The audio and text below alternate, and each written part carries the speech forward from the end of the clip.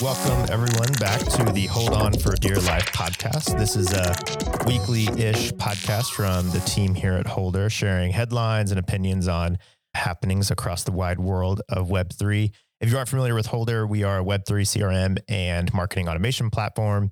All of the stuff we say in this podcast obviously is not financial advice, and do your own research, but these are just headlines and news that we all are interested in as consumers and as a business. And we love getting to talk about what's happening in our industry. And today we have a very special guest and friend of ours, Chris Citratus, joining us. So welcome, Chris. Thanks so much for joining us. Yeah, absolutely. Thanks for having me.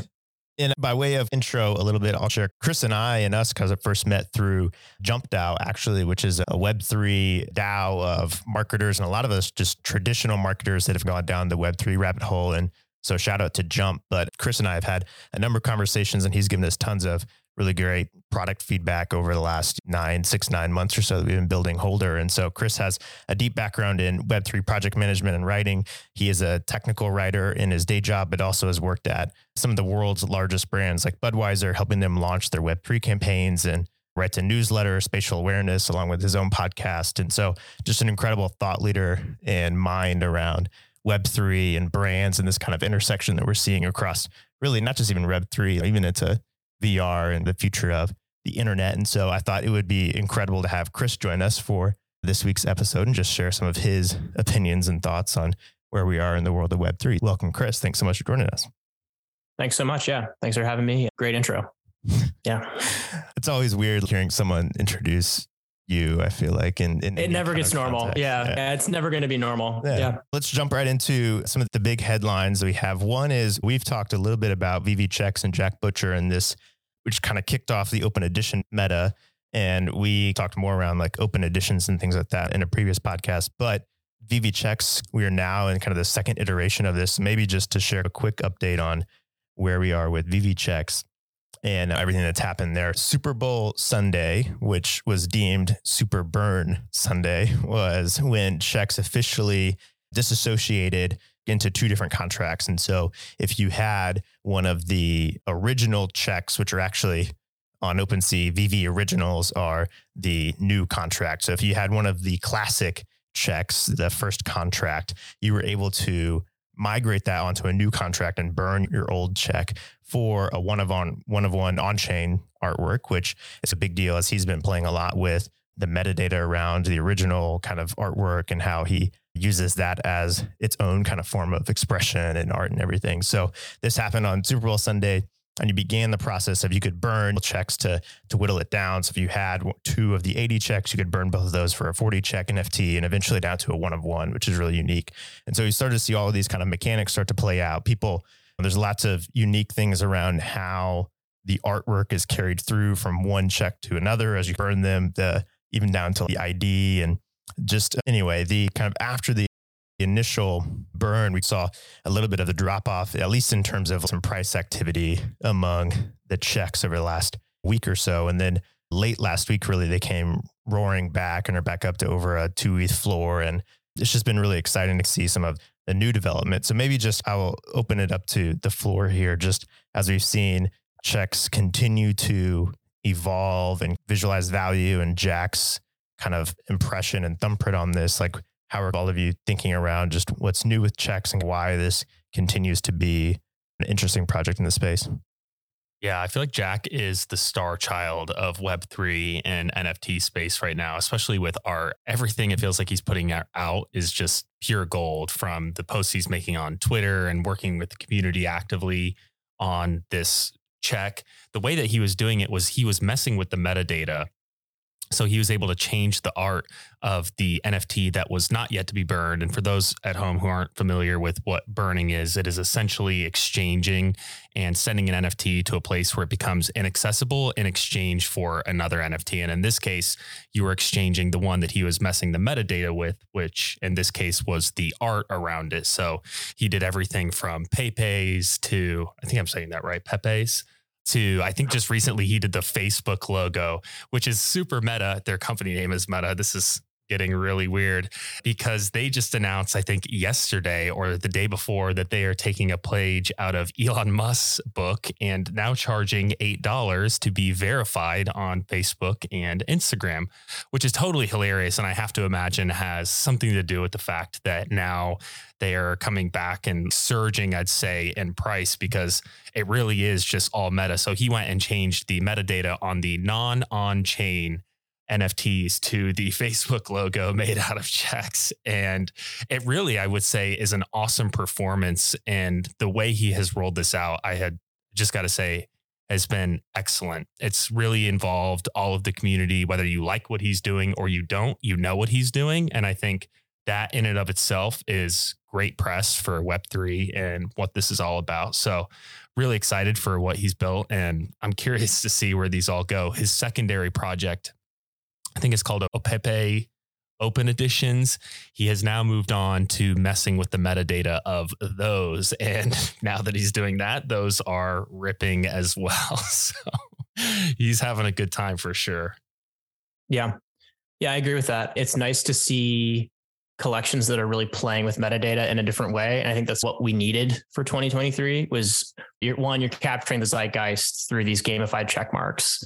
And then it's like definitely a nod to Twitter's new meta of purchasing status. So it's like, you're going to make verified status something you buy, then let's subvert that using NFTs and play off the culture. So that's what's exciting to me. And I think the rest of this year, we're going to see a lot more of that, where we're going to see collections that are a subversion of either mainstream culture or kind of building off of culture. And so the more we can play with metadata and try new exciting things. In the case of the burn mechanic, something that was definitely different, which is inspired by Damien Hirst's The Currency, trying out new mechanics and seeing what works. Plenty of other people could have tried this and it didn't work out, but I think now Jack Butcher is going to be a name that people will associate with originality in the space. And that's definitely something this year that we needed. So excited to see where it goes.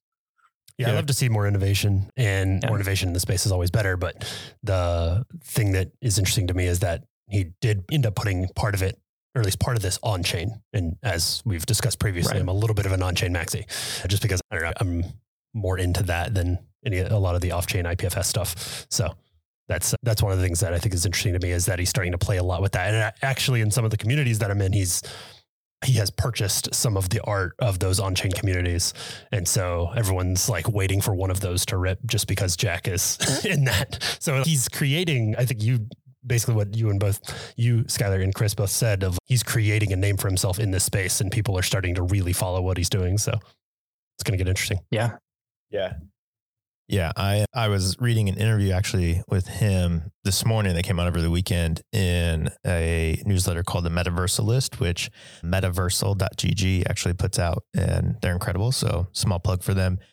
But one of the things I just thought I'd quote it here is, so the Craig, the interviewer, asks, it feels like a dirty secret in Web3 that despite claims of immutability, you can change the metadata of a lot of NFTs. Do you think that's a bug or a feature? And I think that this is really just fun because Jack was said, honestly, I think it's a feature if it's part of the philosophy or the rationale behind the project. I think that is the key to whether or not it makes sense. And I think that's just fun that he's almost making fun of that a little bit, but taking that to its advantage. And like, the fact that he's able to change the metadata actually is part of the experience. It's part of the art and what he wants to move and do with the collection, which I find really interesting. The other thing too that I like about it is, and this touches a little bit on what you said, Chris, like his background is in advertising and graphic design. Like he's been a graphic designer and done lots of projects with big brands in the past. And so he also has this eye for like how to capture design and culture. And yeah, so I think a lot of just credit to him and how to capture a lot of this attention. And it is also, if you look back at Visualize Value, like he's been doing stuff for many years, and it is not like he came out of nowhere or anything, but back to the adage of luck versus skill versus putting in the practice to be in the right place and be able to take advantage of luck when it comes your way. But I think all of that just to say, I think what he's been doing with it's been really cool. You're basically just saying the not overnight success. Exactly. I think to everyone, a lot of people, it kind of looks like an overnight success, or you'll see people poo-pooing on it sometimes on Twitter, but yeah, I love it. Yeah, I just will add one more thing on the Metaversalist quote. I feel like there's nothing wrong actually with being flexible. I think that's actually a benefit more than anything. You have the option on Ethereum, and this will kind of headline into something else we're going to talk about today, which is smart contracts and what you can build with an NFT, whether it is completely fungible, semi-fungible, non-fungible, and gas optimized. There are so many different types of contracts out there, and he has really leaned into some of the best parts of what you can do on these contracts, which is he ended up pointing a lot of the metadata to IPFS. He can change the metadata as much as he wants. There's no repercussions to it. And in this case, it truly was a performance and people absolutely loved it. And I think it's a great way to showcase and highlight the things you can do versus being on chain, which is more permanent, I would say, and really rigid. I think here, I'll just end with this. I forgot to finish the quote out, but with this collection, it really represents an evolving connection between an artist and a collector.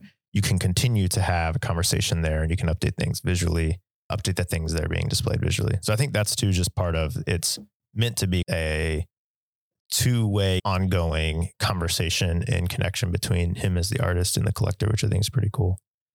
To move on to our second topic, also keeping it in NFTs and major collections, Doodles 2 over the last couple of weeks announced the launch of, or Doodles announced the launch of Doodles 2, which is really this ability to take your doodle and fully customize this on chain, in particular around the wearables and things like that. And so they launched the duplicator, which launched January 31st for current doodle holders, where you could take this duplicator, run your doodle through it, and it creates the wearable items based on your traits. So there's something like close to 30,000 of these now already that people have created. And they also announced a major partnership that they are moving, or that the Doodles 2 contract is going to be on the Flow blockchain. A lot of big announcements here, but I think the big thing to talk about or discuss is Doodles has said in the past, and this is when they brought on Pharrell, even I believe, as their chief creative officer or chief brand officer or something in that realm. But it was around the same time period. They were like, we are looking to build a collection that scales to millions of holders.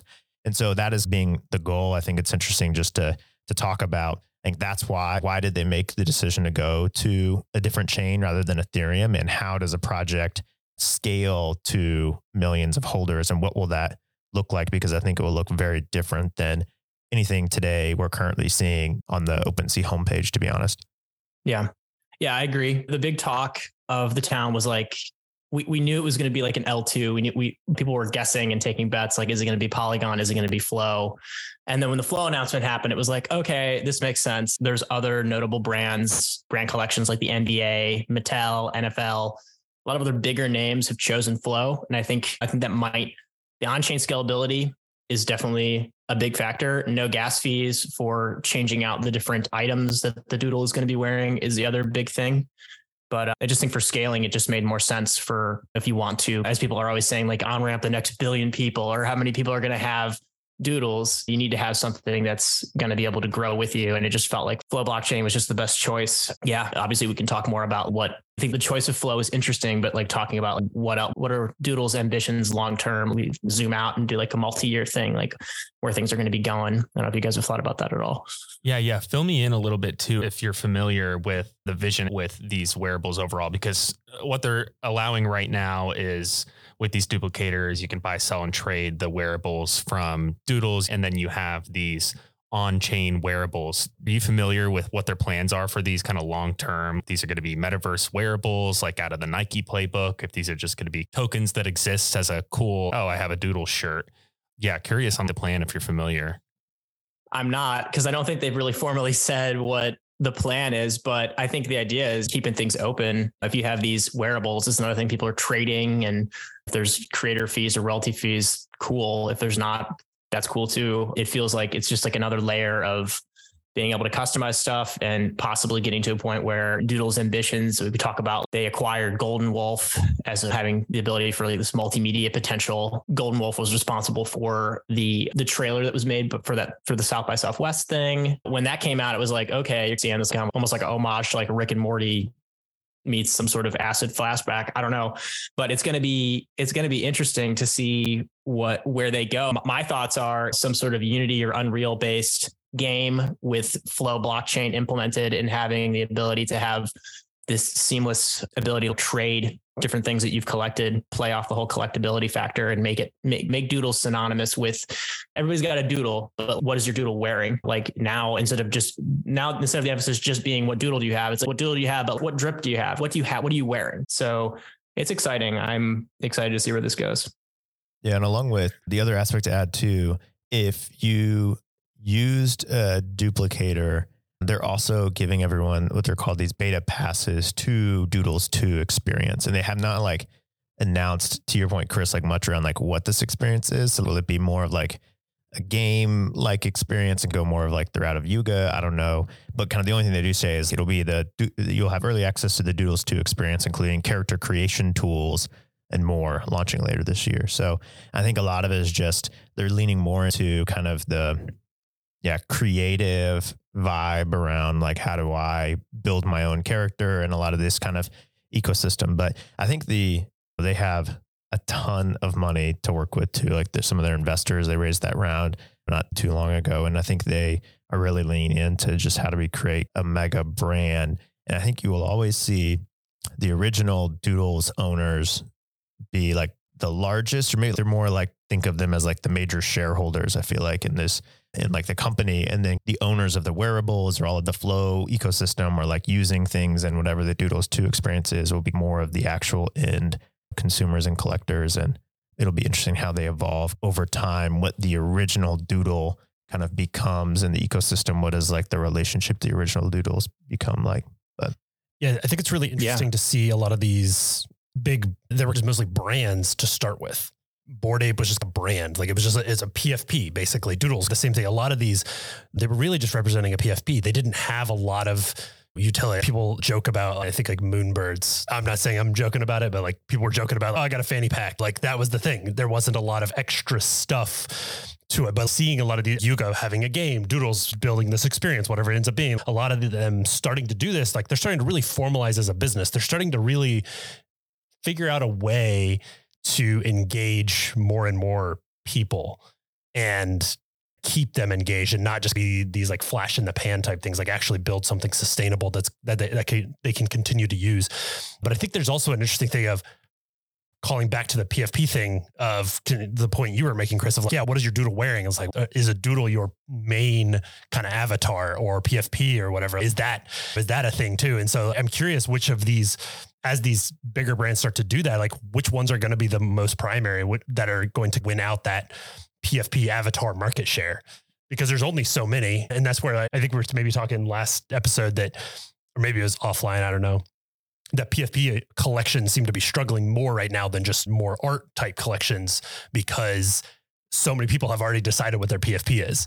And so I'm curious how that's going to evolve as more and more of these kind of bigger brands are starting to build their ecosystem. And so are you only going to use that in your ecosystem? Is that going to be your Discord? There's all these kind of interesting dynamics that will evolve as more companies start to do these types of things. And I think Doodles is making a huge jump here to say, Doodles should be your primary avatar.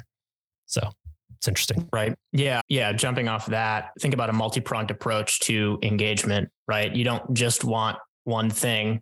I think the future of some of these bigger brands are going to be, it's got a game, it's got a TV show. It's like Adventure Time, right? It's not just one thing. Sure, maybe you don't like anime. Maybe you like first person shooters. Maybe you like Fortnite doodle skins or something, and forging more partnerships. That's where I see things going. The difference between Doodles and Yuga is that like Doodles actually has a plan for scalability and increasing accessibility versus I feel like Yuga's original collection, granted, there are permutations of that collection, like with mutants and all that, but making it more accessible to people. I know it's like all over the place where some original holders don't necessarily like the idea of Doodles being saturated and having, because it like devalues the whole thing. If you're making a group of people and it's 10,000 people and now you're saying you got 1 million people, then it's like, what's a club if everyone's in it? So if you can find a way to balance that act between having it be inclusive or whatever people are getting out of it, I think people get different things out of it. For some people, they're just collecting NFTs. For some people, they liked going to Doodle Putt. They like going to Miami and hanging out at events that they get to go into because they're token gated. So I think that maybe Doodles will succeed by having this multi-pronged multimedia approach where they've got a TV show, they've got a video game, they've got really cool merch, and it can't be stuff that's just it can't just be not that Flash exists anymore, but it can't be just some simple web game. It has to be something that really has lasting power. And I think that's in the space right now. And not to rant too much, but I feel like for some of these NFT collections, they want to be something bigger, but they don't have what they need for something to be bigger. You really need to put the work in. Think about a AAA title like Skyrim or The Witcher 3. Those games weren't made in a couple days, and people forget that even just with the whole metaverse announcement of Zuckerberg happened in 2021. So stuff like this takes time. If it takes a couple more years for Doodles to expand and have a game that's like really worth playing and that leads to adoption, and finally the first like real NFT game, if any brand can do it, it's Doodles.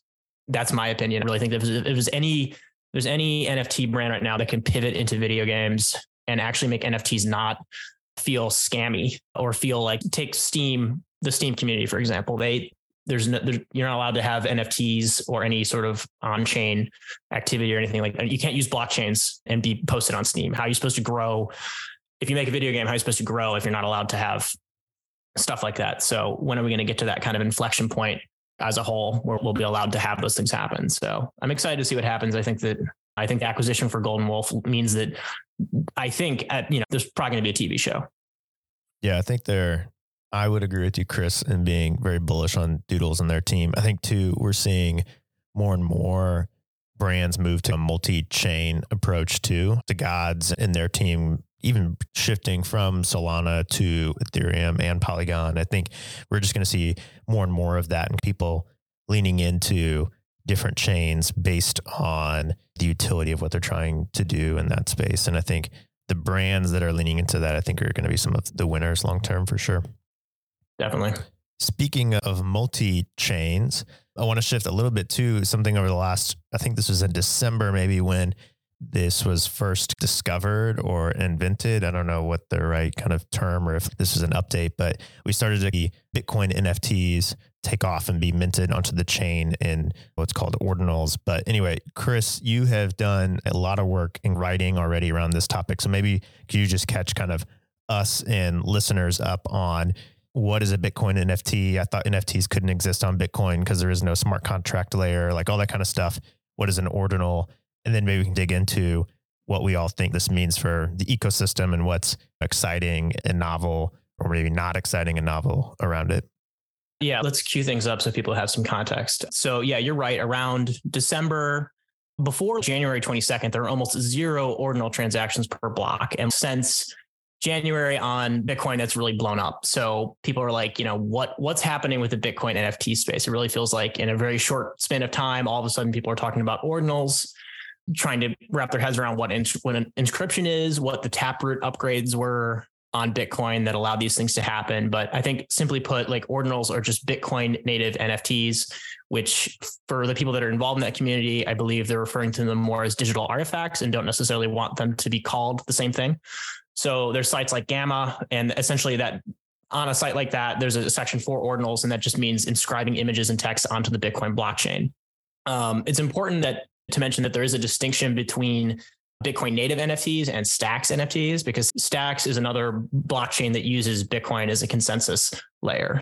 The reference to ordinals refers to the numbering of newly minted Satoshis. So if you know about Satoshis, the smallest unit of Bitcoin is 100 million Satoshis is to 1 Bitcoin. So being sequentially ordered. So each Satoshi can have an ordinal number between 1 and just an insane number that I have in front of me, but I don't know, quintillion maybe. I'm not sure. But there are people that have gone into this about there are certain Satoshis that are more rare than others, and buying and interacting with them. We can definitely drop some really cool explainer videos in later or something, but essentially inscription is just metadata attached to a Satoshi stored within a Bitcoin transaction. So the reason why this became more possible was because of a recent segregated witness update. The inscription process involves 2 phases. First, like the Taproot output is committed to a script that holds the inscription content, which is then serialized within the transaction as an envelope. And the second phase involves revealing the inscription through another transaction by spending the amount or the output created in the first place, thereby displaying the inscription on the blockchain. So now there are ways to view this inscription data. And this is not necessarily the first case, but one case where the NFT and associated metadata are all on chain.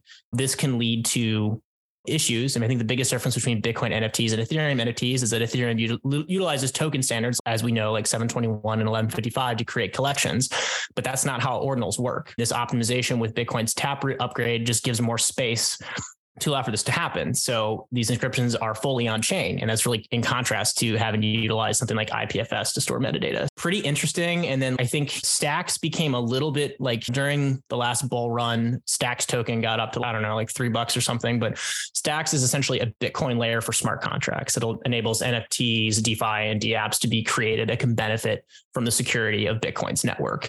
And it utilizes a different programming language as opposed to Solidity, which is used on Ethereum. It uses Clarity. And the consensus mechanism is proof of transfer. So if you could think of proof of burn being you destroy a base cryptocurrency to mint a new one, proof of transfer is you just transfer base cryptocurrency to mint units of a new one. The biggest benefits of this are that it can reuse energy that was already expended by Bitcoin, which is cool. But yeah, I'm excited with Gamma just because Gamma is leading the way and I'm bullish on it as a brand as being like the no code NFT ordinal platform.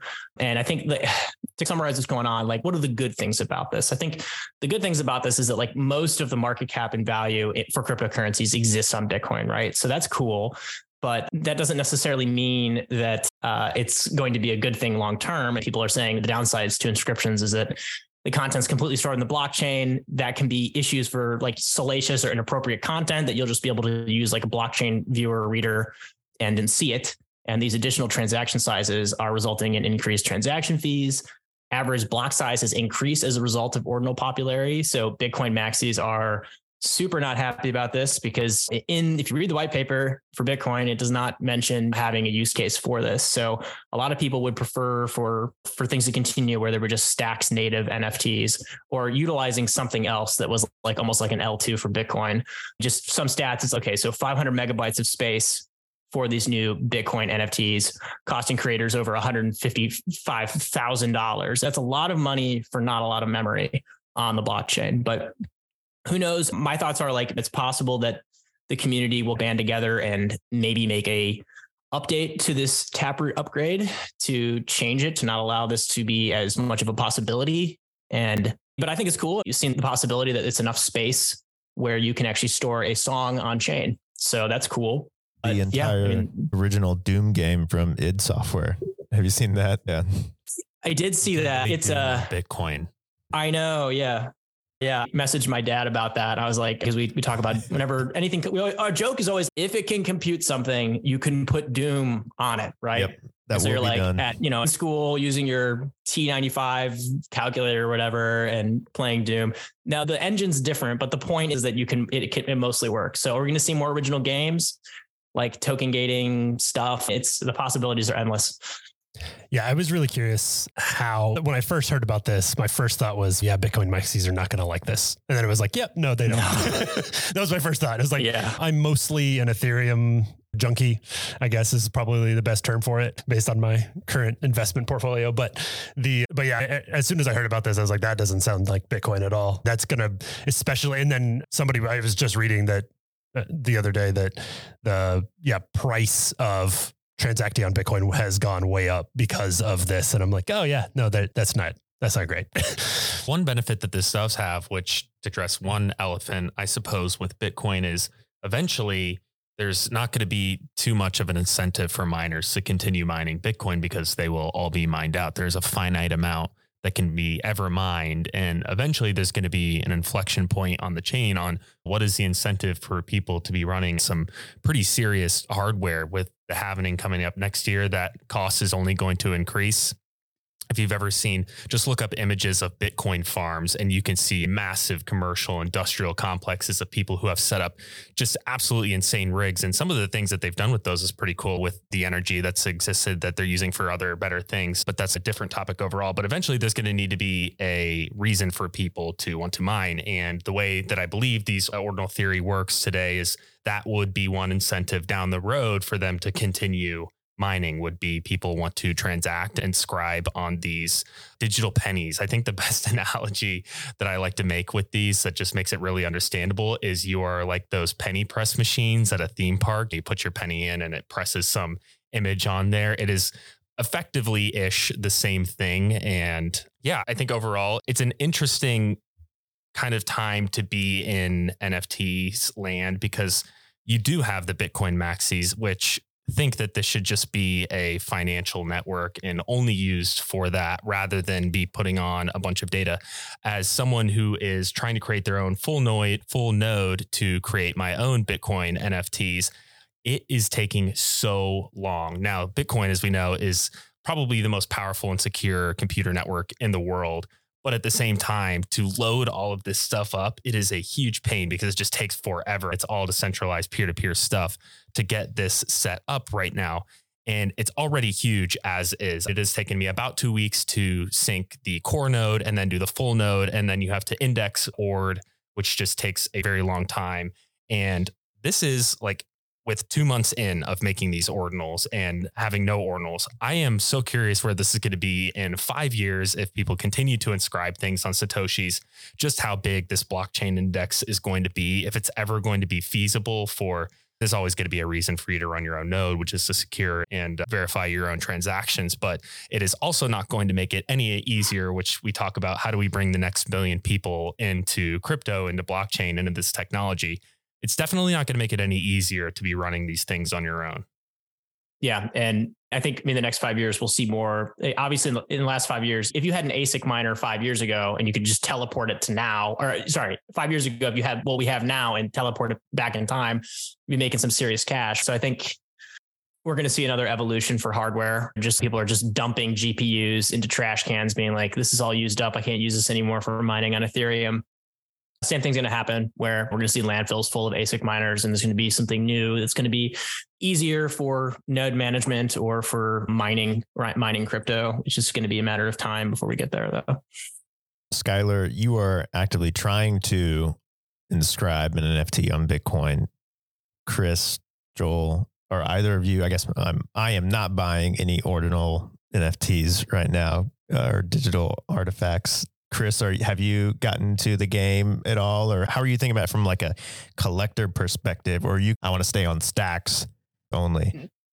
No, I'll probably mess with it more. A few times I was messing on Gamma, the site went down. So it was just a matter of time. I think it's just a matter of time before we see what is the Yuga of Bitcoin. There's going to be something that'll entice people or push people for buying a collection. And in the article that I wrote, I had a few collections I thought were pretty cool that I thought people could check out, that I was like, there's Pepe Punks, Stacks, Parrots, Parrot Radio, Megapont, Project Indigo, which is like all on-chain music, to just see what ends up happening. I think that would be something that'll be cool. Much like with Solana, when Solana came out, it was like, why are people collecting on there, until there were collections that were notable enough to purchase. So for now, it's learn about it, maybe buy some for fun. Don't expect for the price of them to, expect for it to be not great for a while, but who knows, maybe in a few months, there'll be a really cool collection with some utility that's worth using. And I think all the tools have come a long way in this space. So people that are bullish on Ethereum definitely need to be aware that there are plenty of really smart people that are working in the Bitcoin space now for NFTs, and that this could turn soon. Not necessarily the flippening, but just something to be aware of. Definitely. Yeah, there's two things. One, there is a Ethereum community or a collection community that I'm a part of that is, it's an on-chain one. So he's doing a inscription of something. It's not going to be tied to our community. It's just like something for the community to be able to try out the ordinals thing in an easy way. So it's like, that's pretty cool. So I might do that. Other than that, I haven't looked too deep into it, but I do think that, to kind of Chris, your point, this is not like when the Ethereum smart contracts and NFTs were starting to come out. We are already familiar with how smart contracts work, with how on-chain like NFTs and this whole like market already works and exists. People are already familiar with it. So now like you're going to see a bunch of quote unquote duplication of all of the stuff that we have basically on Ethereum and on Solana and Cardano and all these other blockchains that have a smart contract framework. Man, even on Bitcoin Stacks, right? Like you have all of that already. You're going to see some sort of duplication of that just in a slightly different way because it's a slightly different technology.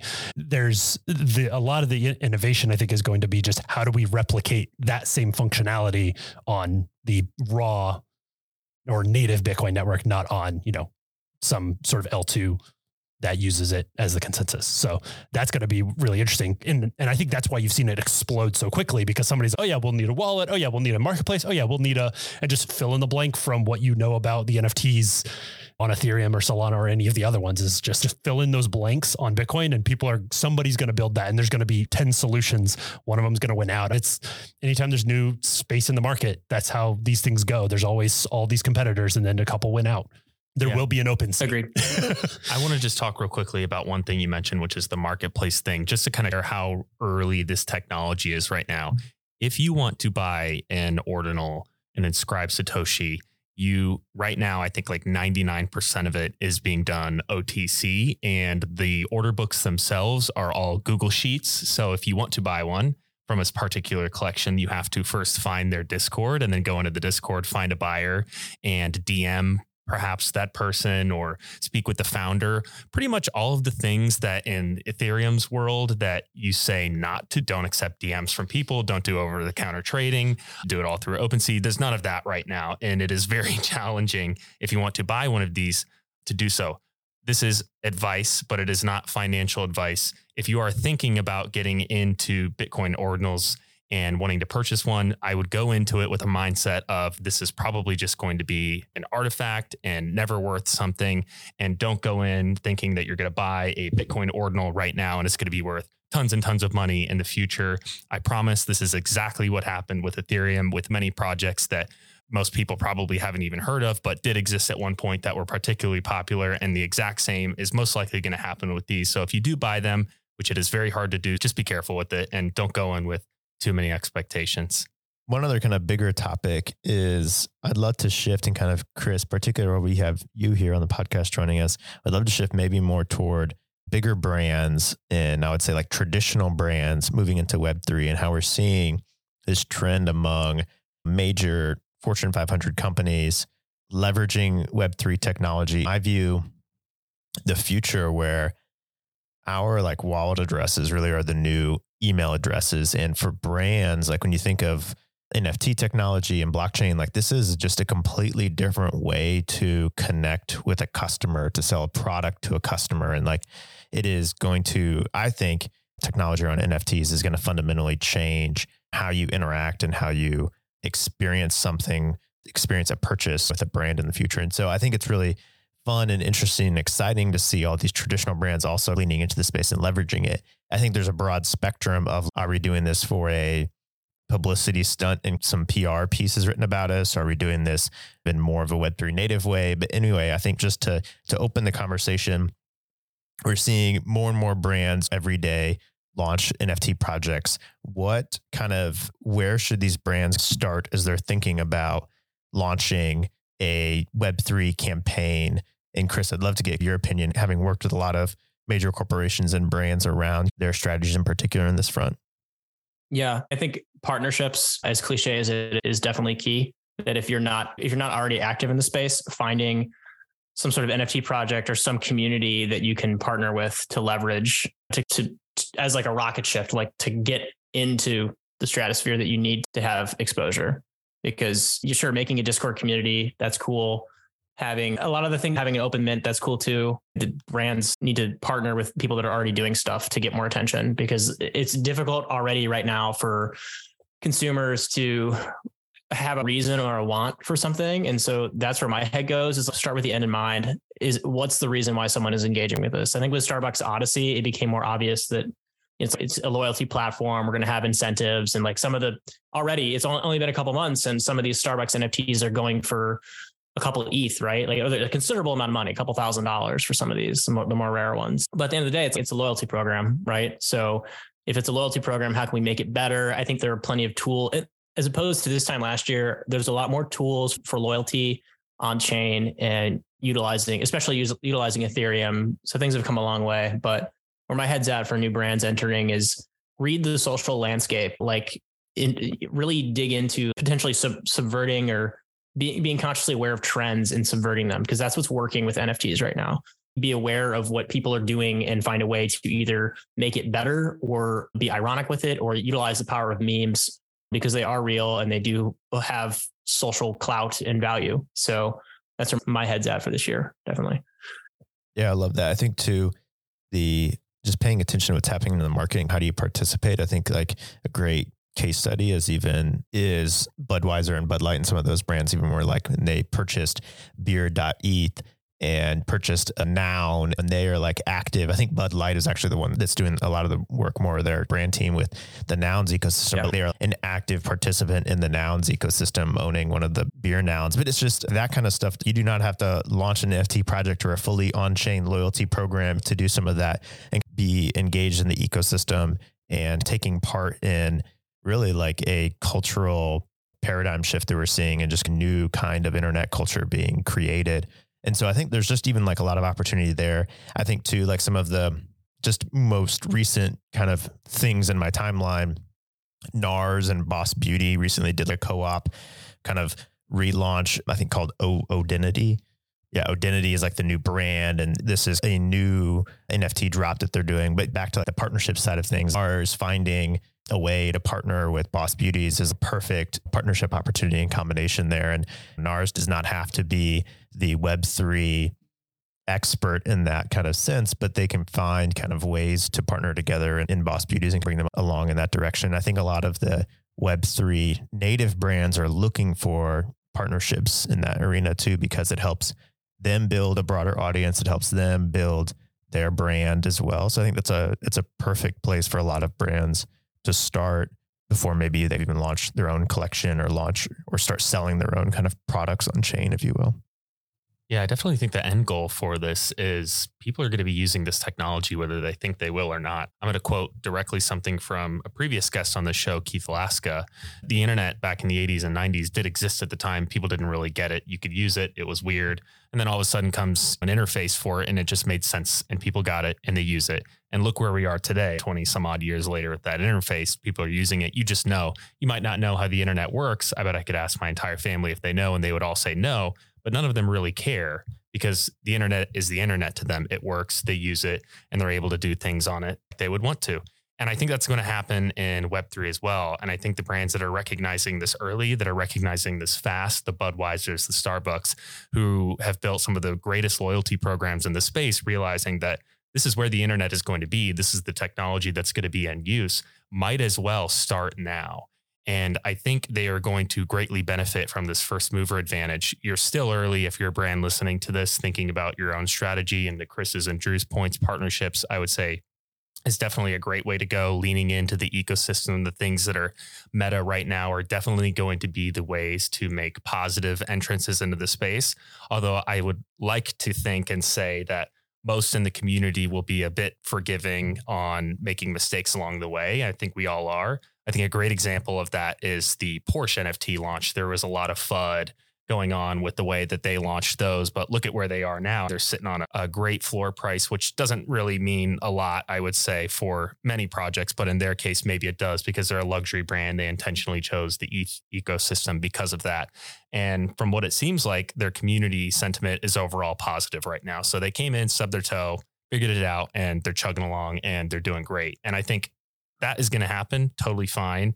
And the more brands that I think we continue to see move into the space, the better. And recognizing that this is the future. So now's the best time to start. Yesterday was the best time. Now is the second best.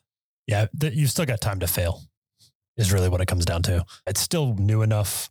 There's still people that are not going to use it until the internet dies. Obviously, the internet won't actually die, but I was just calling to the people who would only use a cell phone because their rotary phone no longer works. That's the reason.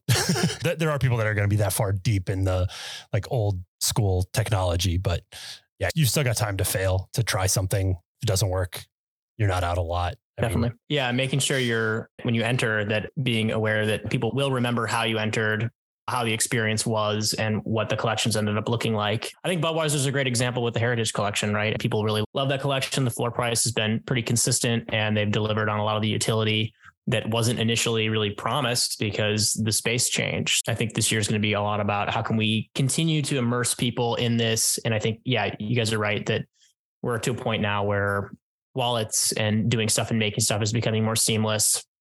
And if we want to use the analogy of a cell phone, yeah, there were cell phones in the 90s. And until Nokia came around, a lot of them were pretty crappy. So like, where are we in terms of the cell phone? If you're going to compare it to using MetaMask or using an Ethereum wallet, I think we're like maybe in 1994 or 1995. Like some people have cell phones. You're like, oh, you have a cell phone in your car? That's who's going to call you in your car? And just even the concept of having a phone, like, why do I need it? I have my office phone and I have my home phone. Why do I need a phone? That's the point we're at, where people are starting. The reason for wanting to use this stuff is dawning on people, and with brands engaging in it, it's a lot more exposure. But what brand is going to enter the space? I think maybe it'll be Starbucks, where it's like, and I talked to my sister about this, longtime Starbucks fan. What's going to push you to making the thing? Oh, like an actual reason. Big surprise. Like, for now, everybody is interested in collecting art, and people aren't also sold on collecting Ethereum art yet, because they see it like, oh, it could crash. What if Bitcoin's at 70K, everyone's, oh my God, it's the future. If it's down to 15K, people are like, it's pretty much a scam. So once we move away from this volatility, and you're right, like does everyone understand how a car works? No, but we got to build the highway for people to drive on before we can have this revolution happen. One thing I'll add just on the Starbucks thing, this was funny over the weekend. I had a friend ask me, because I was explaining the whole Starbucks launch into Web3, and they're like, what's the incentive? Why does Starbucks want to do this? And there were many reasons I gave him, but I think my favorite that I think clicked with him was, as part of these Odyssey experiences, I can now tell you the following. I can tell you the first house blend that they blended. I can tell you what their logo means. I can tell you when Starbucks was incepted. I can tell you how many stores they have. Why do I know all that information? Because as part of their Odyssey experience, to earn a stamp, that you have to go through these like virtual tours and you have to answer these questions. Now, granted, a lot of the stuff is online. You can like cheat on these if you wanted to. Not a plug to do that. But the point is, I am now like even more of a Starbucks evangelist than I was before, where I was just going in, scanning my code, getting stars and points, and like sometimes I'd get a free drink. Now I actually know the history of Starbucks, and to Starbucks, that is invaluable to have more and more people know about their brand, cement them in history as who they are. And I think that alone was like, oh, that makes sense. There's things like that they're doing that I think are really great, and people will continue to be creative with the ways that they can use this technology to build their brand. If anything, there's like immediate things like that I think that you can be really leaning into to build new fans that are currently in the space right now, but then people in the future who are going to be inevitably using this tech. Yeah. And I think the only what's the word I'm looking for? Caution. The only word of caution that I would give to people, especially most people that are in the NFT ecosystem today, is like, we use this term around onboarding the next million people or billion people or whatever. And the onboarding does not just mean someone to dump your bags on, which I think is what the mass majority of people in the like NFT space really want. It's just, oh yeah, don't worry, when the next million people come on, all of my bags are going to be very expensive. But no, onboarding the next million people means more things like Doodles, which the wearables like floor price is like $14 right now or something like that. So it's going to be more things like hundreds of thousands of digital collectibles, and they're going to maybe be worthless even, but it's more around kind of the technology around how you connect to the customer and how that relationship between you, the product you're buying, and the brand that's selling that product. But that's the only kind of caveat or note when we think about, oh, these brands bringing millions of new people into Web3 and into NFTs. It may not be in the same way that you as the collector degen want it to benefit you personally, to be honest. It'll be probably across the board, like falling floor prices and very large collections and things like that kind of dilute some of what we've seen for sure over the last 24 months. I don't want to flood anyone's bags, but I really don't think that NFTs in their current form right now are going to continue existing.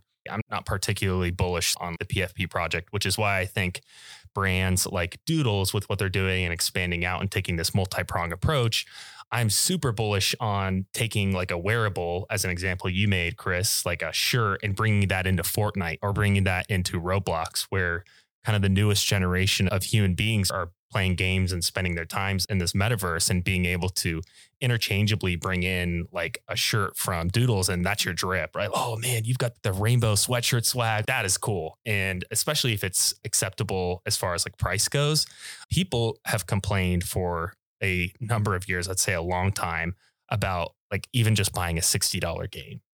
And you get a ton of value out of a $60 game, regardless of the game you buy. I'd say 90% of games probably worth the money that you pay, but I can't say the same a lot with NFTs and the price that you pay. Are you getting that same value?